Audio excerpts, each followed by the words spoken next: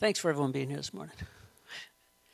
All right, Ephesians 6, verse 10 says this, "Finally, my brethren, be strong in the Lord and in the power of his might. Put on the whole armor of God that you may be able to stand against the wiles of the devil, for we do not wrestle against flesh and blood, but against principalities, against powers, against the rulers of the darkness of this age, against spiritual hosts of wickedness in the heavenly places. Therefore, take up the whole armor of God that you may be able to withstand in the evil day, and having done all to stand, stand therefore, having girded your waist with truth, having put on the breastplate of righteousness, having shod your feet with the preparation of the gospel of peace, above all, taking the shield of faith, with which you will be able to quench all the fiery darts of the evil one or wicked one, and take the helmet of salvation and the sword of the Spirit, which is the word of God, praying always with all prayer and supplication in the Spirit, being watchful to this end, with all perseverance and supplication for all the saints." Let's pray. Heavenly Father, thank you that you love us all. Thank you that you give us your full armor, that we can stand in our relationship with you, that we could stand in our relationship with one another in the good sense of the word, and that you are so into us not falling and just biting the dust. And you're so gracious when we do fall to pick us up. So help us get closer to you today and learn what you would have for us in the full armor. In Jesus' name, everyone said, Amen. So we're going to do a quick overview of the full armor of God. A few months ago, Chris did it for the men in a burrito breakfast Bible study.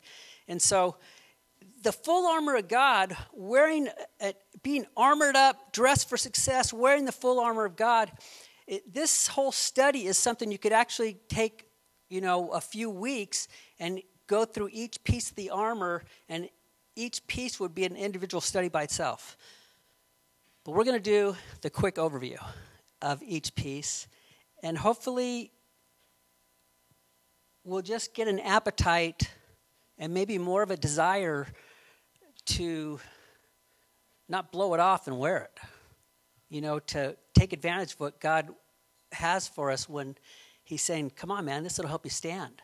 You will stand strong. So in verse 10 it says, finally, be strong in the Lord and the power of his might. One thing that is really unique about our relationship with God, he wants us to be strong in him and not ourselves. And it's common all the time for all of us to encourage one another, or you'll see people who aren't Christian or even who are Christian give actually an encouraging word. Come on, be strong, you can do it. And in a sense, there's nothing wrong with that, but somewhere in there, for us, it's you can be strong because the Lord's with you, because he'll strengthen you. Ultimately, what I'm saying when I say be strong is I'm saying be strong in the Lord, not in yourself. So going on, it says, be strong in the Lord and the power of his might. And then it says,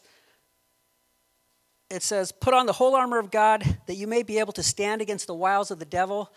And one of the reasons why we're encouraged to put on the full armor of God is he says there's a devil. And kind of in 2 Thessalonians, Chris has been talking a lot through those scriptures about a spiritual battle, about the wicked one, about ultimately the Antichrist, all this kind of bigger picture stuff that goes on behind the scenes in this world where there's God, there's a devil, and the devil's out to take people out, and one day God is going to come and take him out. And we've kind of been touching that over the last few weeks on and off, but individually, Paul here wants us to know that for our lives, there's a devil, and it says the wiles of the devil. He's got schemes, plans, tricks up his sleeve to trip us up to fall. And you know what? When he wants to trip us up to fall, it's to trip us up to fall and then kick us while we're down and take us out, destroy us. The devil goes about as a roaring lion seeking whom he might kill, devour, and destroy.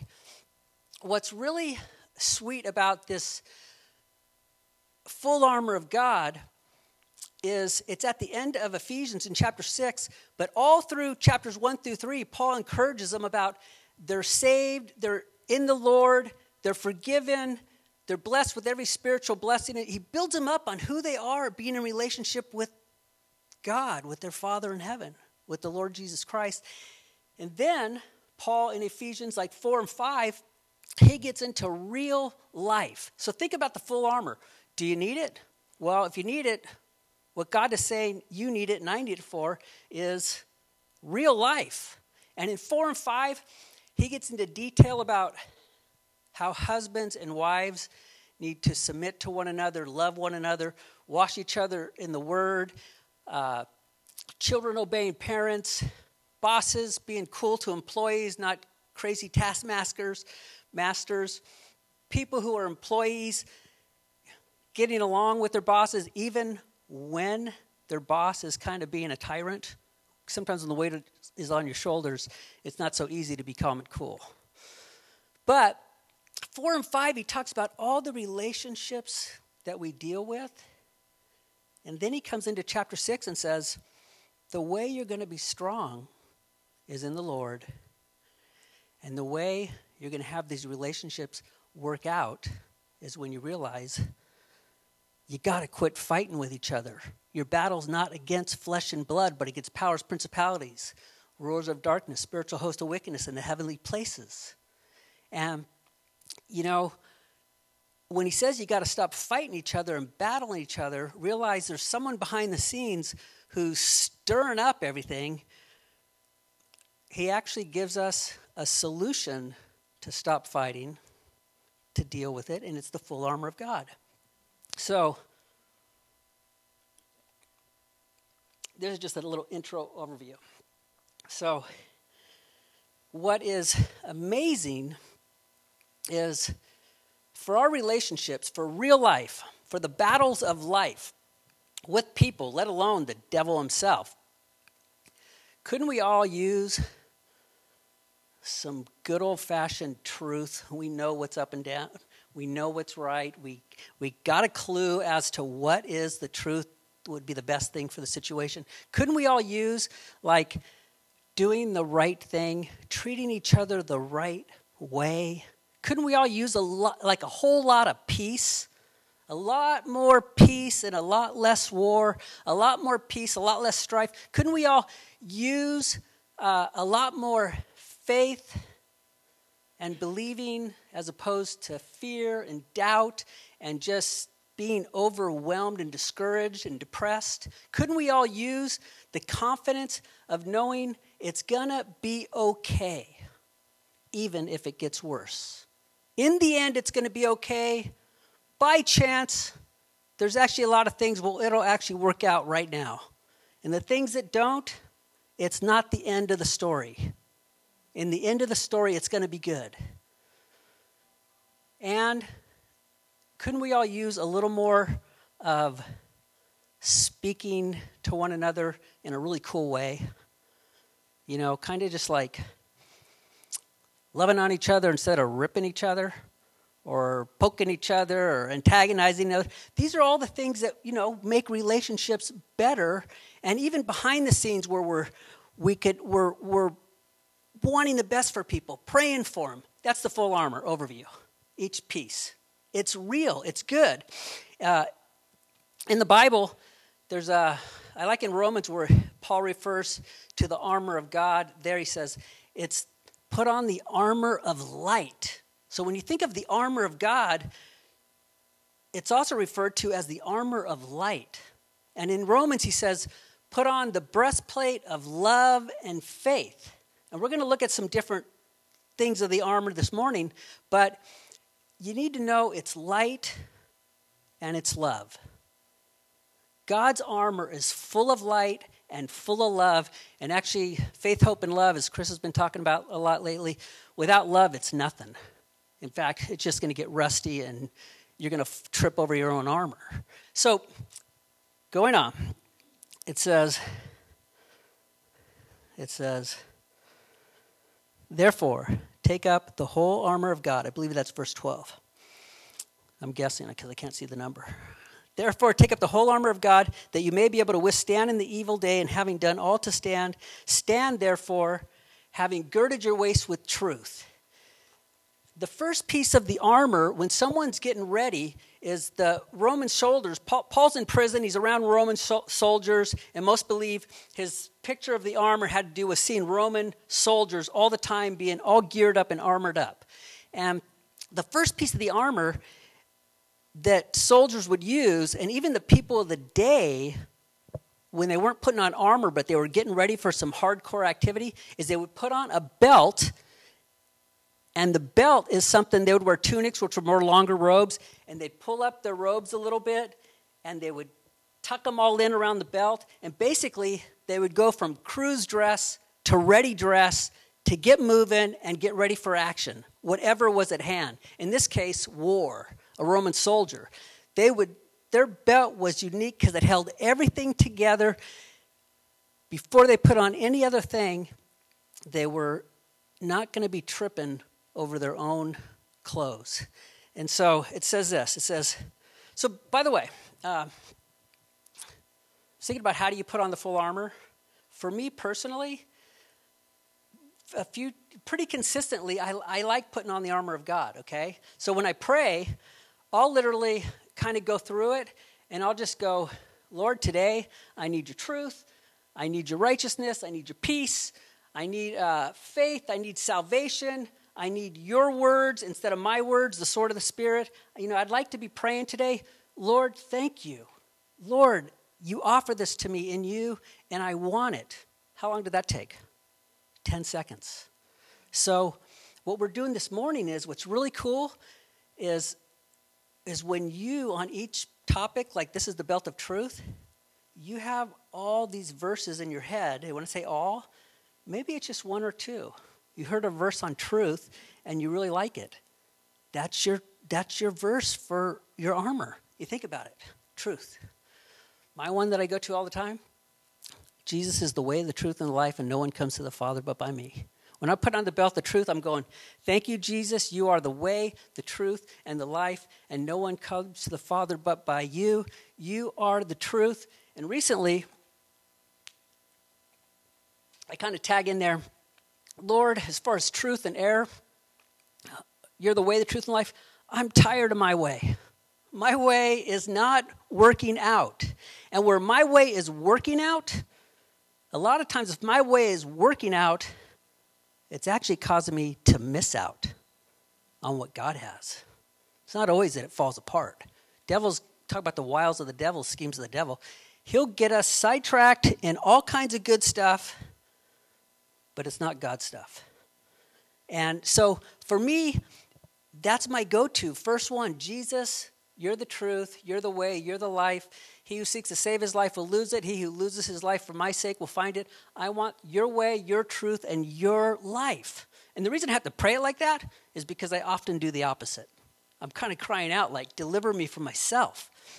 And so when we go through this with the armor, and we're going to kind of have to pick it up in some of these and make it shorter, something that's really good to do if you're going to learn any verses, learn a verse about Jesus. He's the armor. A lot of the studies, you'll get right into the practical. How do you walk in truth? How do you walk in peace? How do you, all the practical this way, and that's all good, but you know the way you walk in peace, walk in truth, walk in righteousness?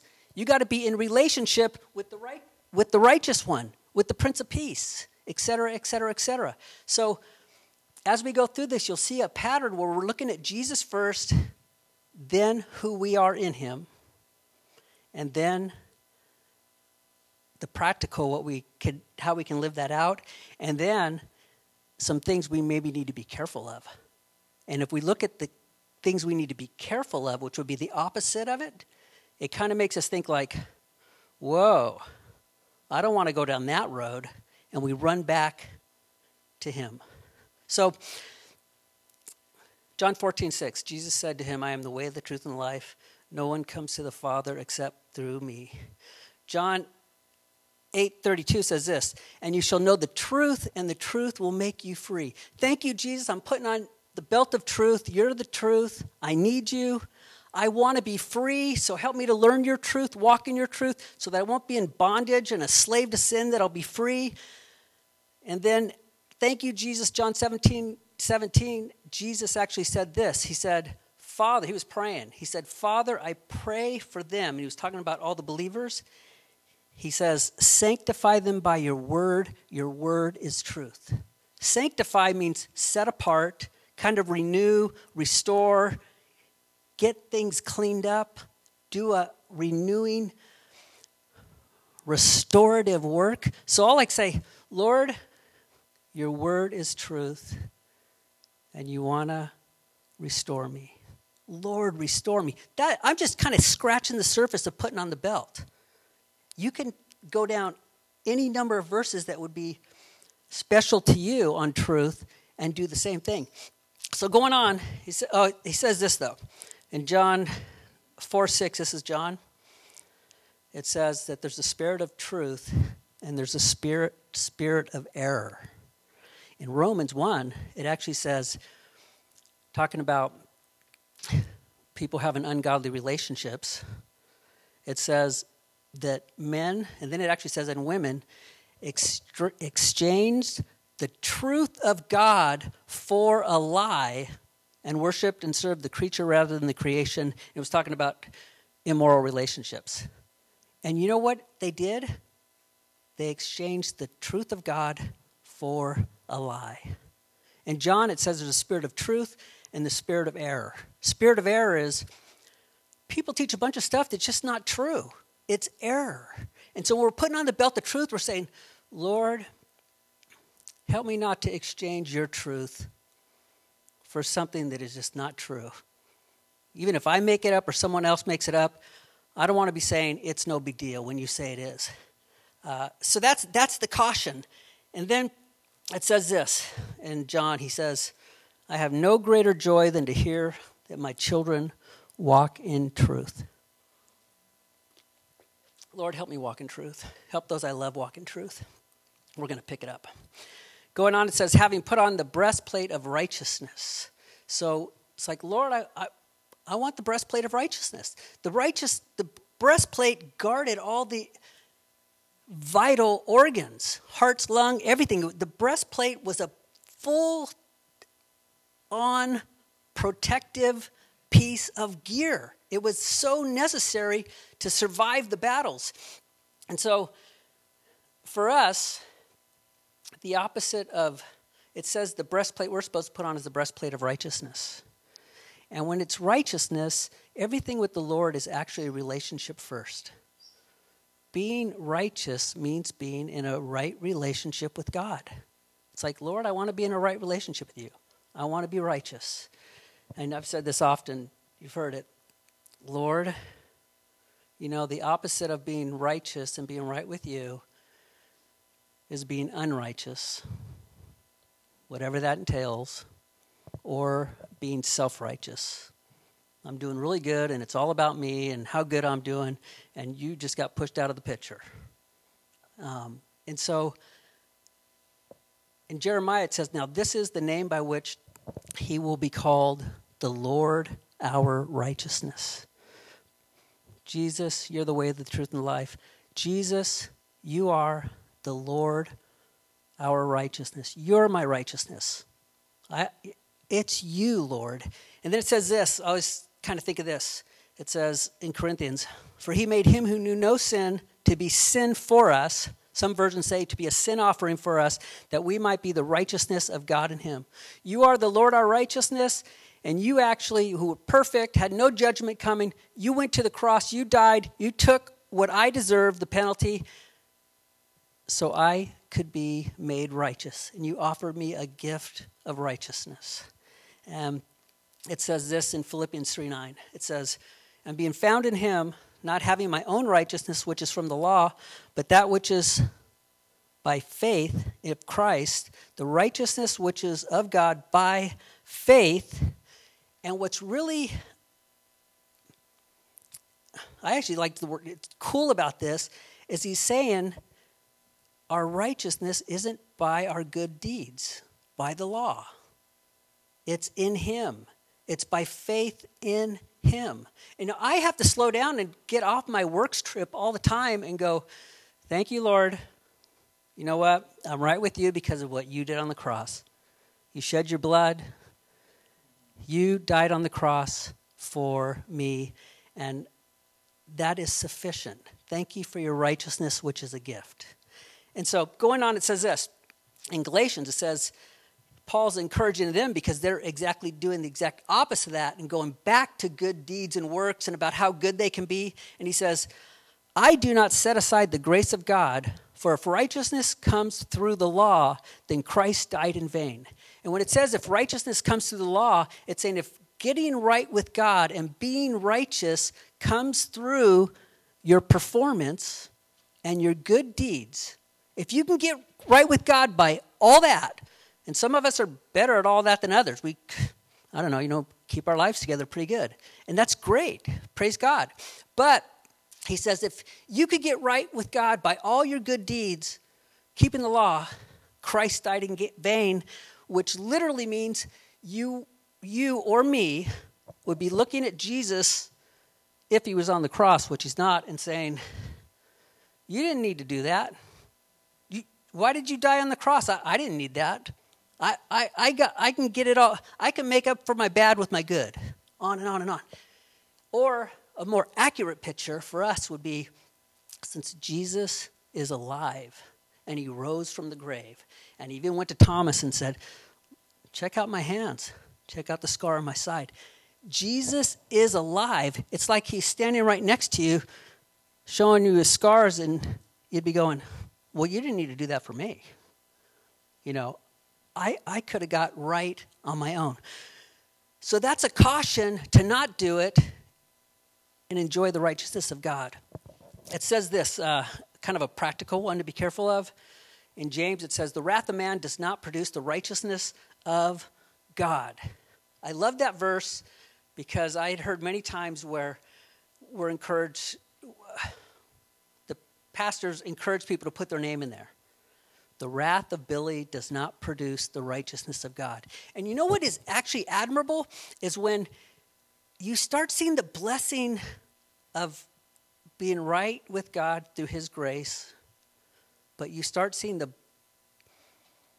life that comes by not living unrighteous, how short-lived and shallow the glory is of self-righteousness. It's like cotton candy. Okay, woohoo, I was all that for a minute. It's empty. And you start going, wow, it's so good just doing what God wants.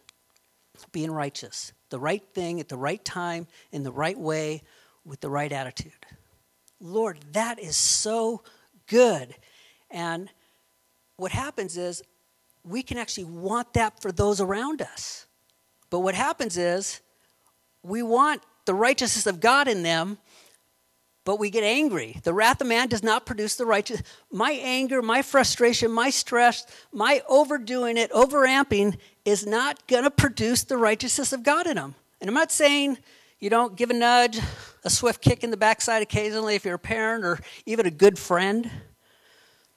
But the anger and the wrath of Billy will not produce the righteousness of God. And if it does, it won't last in them because they were just driven to it. So, the psalmist shepherd, Psalm 23, or is it 24? I love it because he says, he leads me in paths of righteousness. Lord, thank you for your righteousness. Help me to live it out. Lead me in paths of righteousness. It's so good. I want to be led in your paths of righteousness. Going on, it says this. Woohoo, gonna have to speed it up. The next one is the preparation of the gospel of peace. And the preparation of the gospel of peace, having feet shod with the preparation of the gospel of peace, is basically, some versions say, putting on the shoes of the preparation of the gospel of peace. The Roman soldiers, they wore these sandals that were thick, had spikes, they had a lot of leather. Even though they were open-aired, there was a lot of leather there to protect them, and the leather kind of wrapped up their ankles, their lower calf, so they could get them really secure. And when they would shod their feet with the they were preparing for battle. They didn't want to trip. They wanted to be able to handle any terrain that came came their way. And so these were incredible sandals. But for us, he says the way to put on your shoes so you're ready for action is you actually put it on the preparation of the gospel of peace. And so I love this because in speaking of Jesus being the shoes of peace, it says in Isaiah, "For unto us a child is born, unto us a son is given, and the government will be on his shoulders." Sounds kind of weird until you see bad government. You're like, okay, the government's going to be on your shoulders? Come, Lord Jesus. And his name will be called Wonderful Counselor, the Almighty God, Everlasting Father, Prince of Peace. I'm like always go-to. I go, Lord, thank you. I'm putting on the shoes of peace. You're the Prince of Peace. You're the Lord, my righteousness. You're the way, the truth, and the life. Kind of keep it going in a circle. Keep it repetitive. We need it. But so it says this in Isaiah 26:3. "You will keep him in perfect peace whose mind is fixed on you because he trusts in you." Thank you, Jesus. You're the Prince of Peace. But I don't got a peace in my heart right now. I got a lot going on in my heart, but it ain't peace. So help me fix my mind on you that I can be kept in perfect peace. I desire that, Lord. And in Hebrews it says, "Therefore laying aside every weight," that's all the things of life, "and sin, the things that so easily ensnare us, let us fix our eyes on Jesus, the author and finisher of our faith." It says this, "But he was wounded for our transgression, he was bruised for our iniquities. The punishment of our peace was upon him, and by his wounds we are healed." A lot of these pieces of armor all come back to the cross. How do we get in relationship with the Prince of Peace? How does he fill us with his peace? What did it take for him to let us enjoy that peace? He was wounded for our transgressions. The punishment we deserve was put upon him on the cross. Thank you, Lord. Thank you, Lord. Going on, it says this, "Therefore, having been justified by faith, we have peace with God through our Lord Jesus Christ." Just set on it like, no, I'm not going to be at peace at you when I have a good devotion and a good first half of the day and the day goes well. Right now, right here, I can settle it. I'm justified just as if I never sinned by faith. Faith in what you did on the cross. Help me to receive your peace now and go forward with your peace. That's putting on the full armor of God. And in Philippians it says, there's the peace that passes all understanding. How do we get it? Prayer. By the way, how do you put on all this armor? Prayer. Even though at the end it said praying with all prayer for all the saints, it's unique because actually we're praying as we're putting it on. And then actually as we put it on and filter through all this stuff, when I say filter through it all, we're just kind of getting right with God. You know, the emotions, mind, attitudes, the good things, the bad things, good things giving him praise and glory instead of getting self-righteous about it. The bad things, receiving his forgiveness, enjoying that washing and that cleansing. It's really cool. So it says this as a caution. "To be carnally minded is death, but to be spiritually minded is life and peace." That's in Romans. Carnally minded means we're just doing what we want according to our flesh, our bodily desires. It even includes our mental desires, our emotional desires. It's all about where we are just on a roll to do what we want to do to please us. And it's clear the Bible says that brings death. Death to your relationship with God, which he'll never leave you or forsake you, but the intimacy. Death to relationships with people. They get tired of us being selfish. But it says to be spiritually minded is life and peace. So, Lord, I want to have a relationship with you, do this your way, and enjoy the peace. It says this in Romans, "If it is possible, as much as depends on you, live peaceably with all men." And that's where it gets, practical. Okay, Lord, all this peace stuff is really nice, but I got to make breakfast. I got to go get someone to school. I got to go to work. And some people aren't peaceable, and I want to do what I can to be peaceable with them. And some of those people include me. I'm not peaceable. Help me be more peaceable, Lord. Just help me, Lord. You know what's so cool about saying help me and we get victors when we get failures? he loves us when our performance doesn't measure up. A righteous man may fall 7 times, but he gets up. Our relationship with the Lord is one about getting up and going forward in his grace and his mercy. And we can get up and go forward because there's grace and mercy and love from him.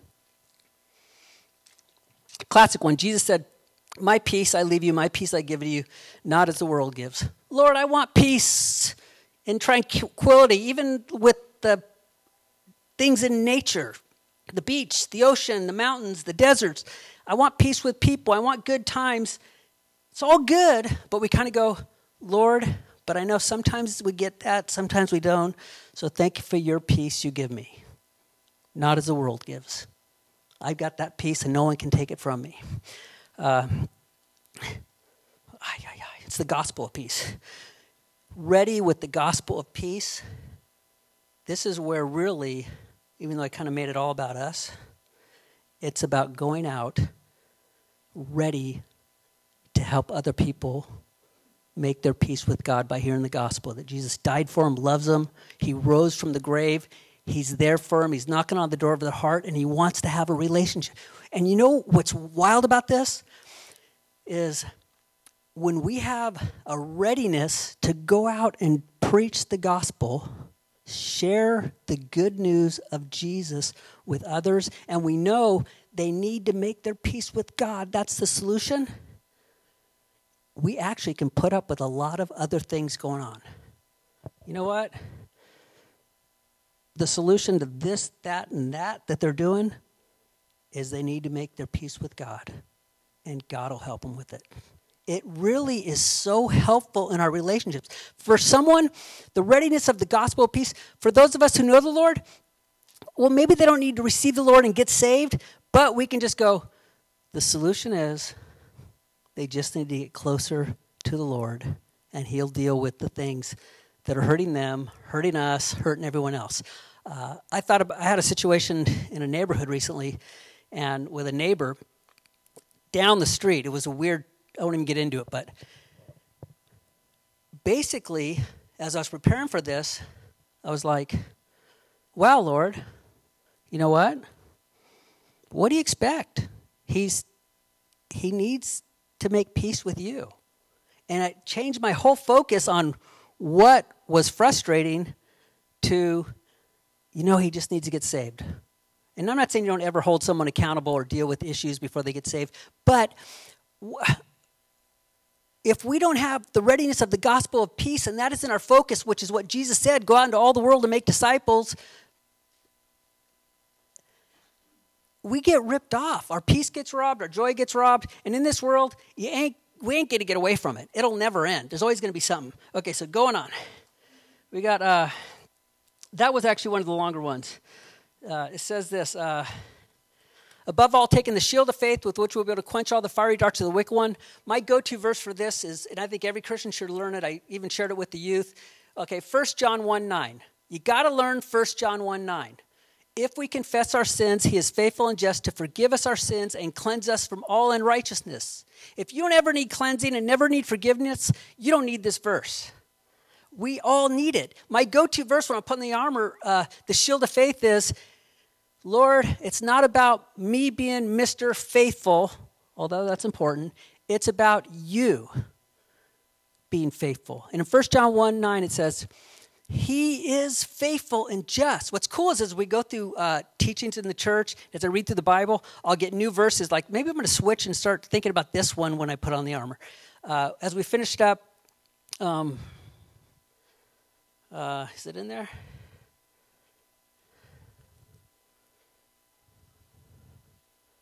Oh, here it is. 2 Thessalonians chapter 3, when Chris finished up last week, and I listened to it on, because I wasn't in here, I listened to it on tape, it says this, 3:3.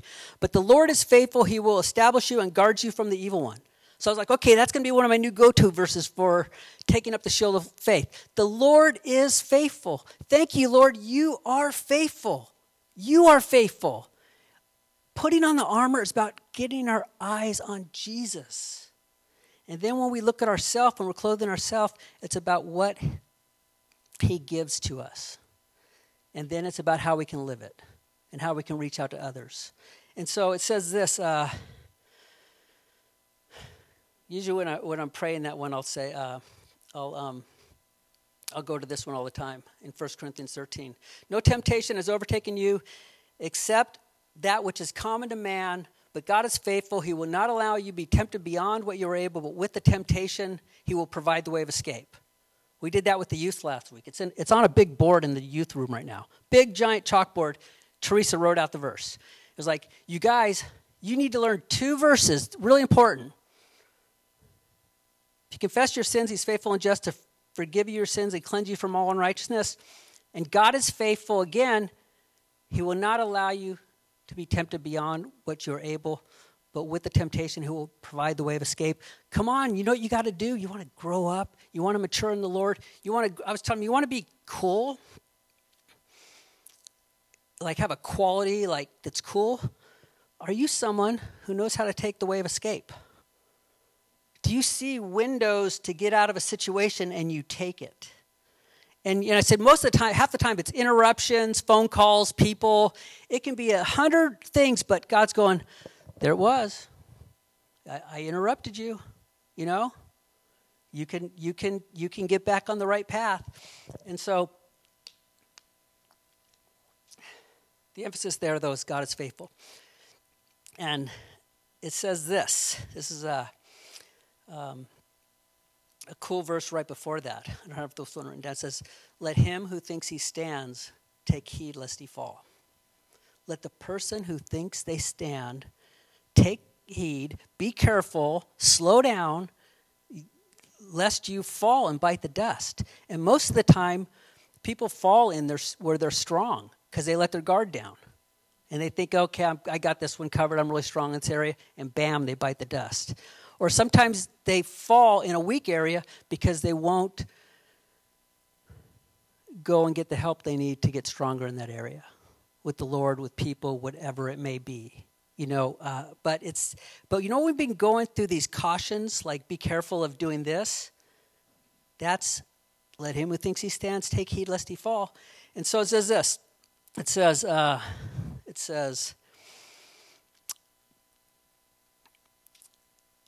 there's a story of Peter, okay?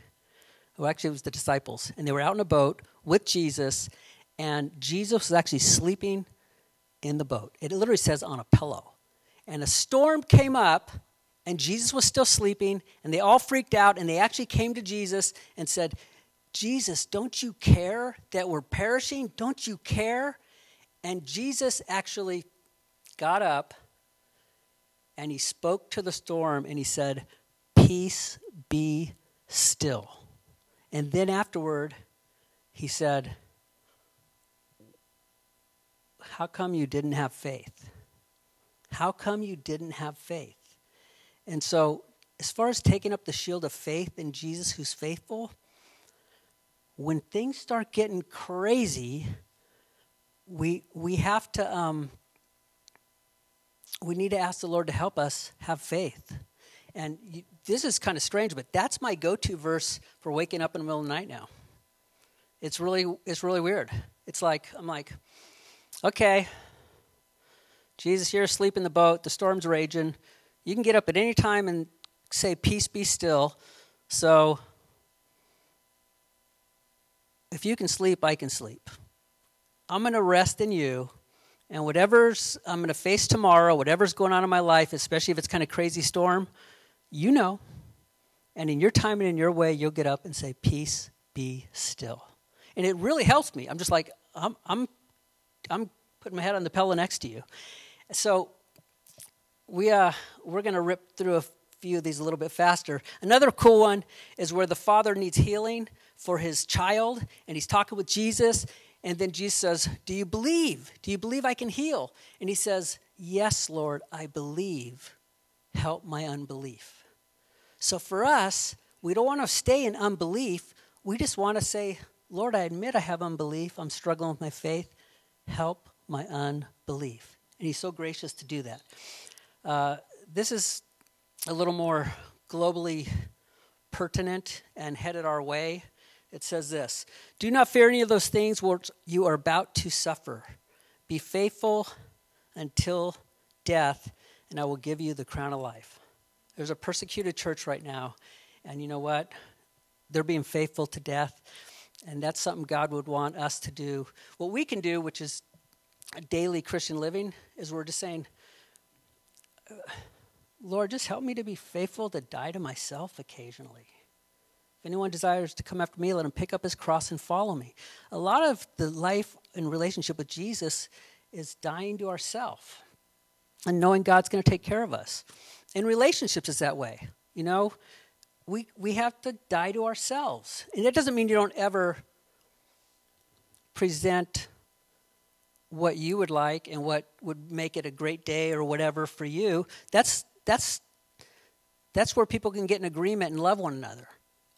So anyways, taking the shield of faith by which you may quench all the fiery darts of the wicked one. The fiery darts of the wicked one are the doubts, the lies, the confusion, on and on and on.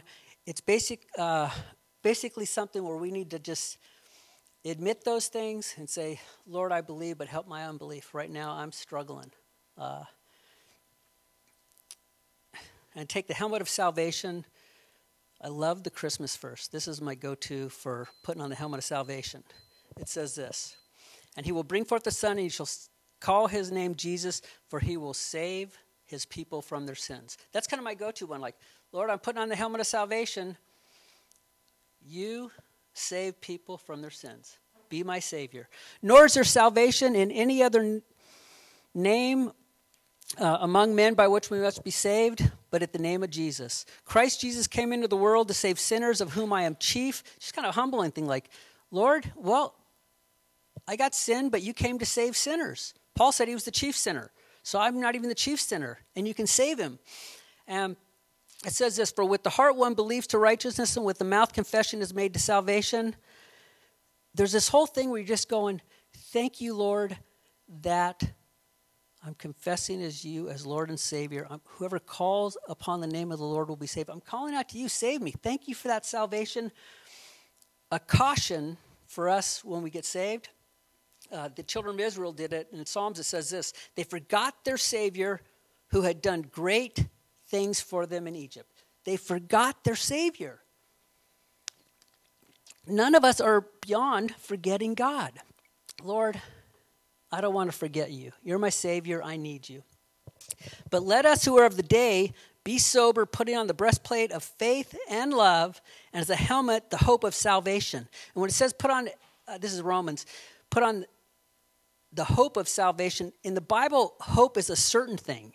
It's not like a maybe. It's like, I'm putting on the hope of salvation. I know. Hopeful? Like what, 90%? No, 100%. I'm hopeful I have salvation because Jesus died on the cross. He's alive. He rose from the dead. I thank you for your salvation. I shared this last time, but this is talking a little fast, so forgive me to close it up. This is really a go-to. It says this. It says, for the wages of sin is death, but the gift of God is eternal life in Christ Jesus our Lord. Thank you, Jesus, as I put on the helmet of salvation. You saved me from the punishment and the penalty of my sin, which is death. And the Bible says the death to fear is the second death. Death meaning separation. First death separated from the body. Second death separated from God for eternity. You don't want it. Thank you. You saved me from death. Another blessing of the helmet of salvation is he saves us from the power of sin. For sin shall not have dominion over you, for you are not under the law, but under grace. Thank you, Lord. All of my life where sin has dominion over, even now where you struggle with addictions or problems, we have a hope. I'm not a slave to sin anymore. God is setting me free. I'm under grace. And also saved eventually from the presence of sin. Nevertheless, we, according to his promise, look to a new heavens and a new earth, filled with God's righteousness. And then in Psalms it says, in his presence is fullness of joy. At his right hand are pleasures forevermore. The idea is, thank you for this helmet of salvation. I am saved from the penalty of sin. I'm saved from the power of sin and the things I'm going to struggle today with where I need your strength. I'm saved from the presence of sin. One day I'm just passing through this earth. I'm going to be in paradise one day with you. No more pain, no more tears, no more sorrow. It is a traveler's mentality. And you know what you get? The joy of your salvation. We need the joy of our salvation. We get that when we put on the helmet of salvation. And the sword of the Spirit, which is the Word of God. In the beginning was the Word, and the Word was with God, and the Word was God. The sword of the Spirit, which is the Word of God. Jesus is our sword. He is the one who, Lord, I need you. And it says, the Word became flesh and dwelt among us full of grace and truth. How that works. He's the Word of God, full of grace and truth. In Hebrews it says, the Word of God is sharper than any two-edged sword. The sword of the Spirit, the Word of God, is actually sharper than any two-edged sword on earth. And it goes on and says, but it divides between spirit and soul, and between the heart and the thoughts and the intents of the heart. We're like, Lord, I need that. Get me right. We are closing this up. It says, as newborn babes desire the pure milk of the word that you may grow thereby, taking up the sword of the Spirit is saying, Lord, I need your word. Perfect example of not taking up the sword was Adam and Eve. Satan appeared. Doesn't say there's a sword fight, but Satan's speaking. And he said, has God really said? He's got his sword out, speaking lies, not truth, error, not truth. And she ended up disobeying God because she didn't take up the sword of the Spirit and say, yes, he really has said, I'm not going to do that. It will produce death. You can go on and on and on. She just took the bait, and bit the dust. Jesus is our example where he took out the sword of the Spirit when Satan had tempted him. He was 40 days hungry and said, okay, you're hungry. You're God. You could turn these breads to stone. The devil always uses scripture out of context, the Bible out of context. And you know what Jesus said? It is written, man does not live on bread alone, but every word that proceeds out of the mouth of God. He shows us how to use the sword of the Spirit. It's where we go to God's word, we rest in it, we hold on to it, and we're blessed by it. And a caution for that is this. It says this, Proverbs. Telling lies about others is as harmful as hitting them with an axe, wounding them with a sword, or shooting them with a sharp arrow. Our words, especially if we're telling lies about other people, it says it's like using a sharp sword on them. And these days, it is literally rip people up one side and down the other, backstab them, you name it. God, help us with our mouths. The one, I hadn't read that one really before. I'd passed over it. The one that's always in my mind when I'm praying is, there's one who speaks like the piercings of the sword, but the tongue of the wise promotes health. Lord, help me not to speak like the piercings of a sword today, like, win the argument and destroy the person, hurt their feelings, whatever. Lord, I don't want to speak like the piercings of the sword in a negative way. Peter, literally, when he was trying to protect Jesus, he pulled out a real sword and cut off the ear of one of the people who were taking Jesus away. And Jesus, you know what Jesus said? Put away your sword. For me, recently I've been praying, Lord, not only do you take up your sword, help me to put away my sword. Oh my gosh, help me, Lord, to put away my sword. And this communication, we can all grow in it. God's gracious. We can be gracious with one another. Sometimes we could actually say to someone, if we really love them, like, well, you just cut my ear off. You think we could take a break here and let me heal up a little bit? We got to show some grace toward each other because we're not perfect. But as we close this out, it says in Ephesians, let no corrupt word proceed out of your mouth, but only that which is good for necessary edification, that it may impart grace to the hearers. But speaking the truth in love, may we grow up in all things into him, which is the head, Christ. And then it goes on and says, praying with all prayer. So Jesus loves you. He is your full armor. He will help us live it out practically. Things that would actually be dangerous where we're not living out the full armor, he'll help us with those. But I encourage you, Put on the full armor every day and pray it for other people. And it's as simple as like this. Lord Jesus, I just pray for all of us here. Pray for this crew here. Help them have your belt of truth. Be in relationship with you, the truth. Help them have your righteousness and not their own. Help them walk in righteousness and be blessed by it. Help everyone here be at peace with you, knowing you're the Prince of Peace, and to walk in your peace. Help everyone here to take up the shield of faith when they're just getting the fiery darts of the wicked one, emotions, mind, thoughts, things from other people attack. Help them, Lord, everyone here. Help them to have faith and quench the fiery darts of the wicked, to know you're faithful. The shield of faith is you being faithful to them. They have someone in their corner who is faithful to them no matter what, who will never leave them, forsake them. Help everyone here to have the helmet of salvation on today, to know they are saved, they are forgiven. Help everyone here, Lord, to take up your sword of the Spirit, to have your word on their mind, in their hearts, in their mouths, and help us put away our swords. And help everyone to pray today, in all ways, for all the saints, at all times. In Jesus' name, amen. We'll call that the closing prayer.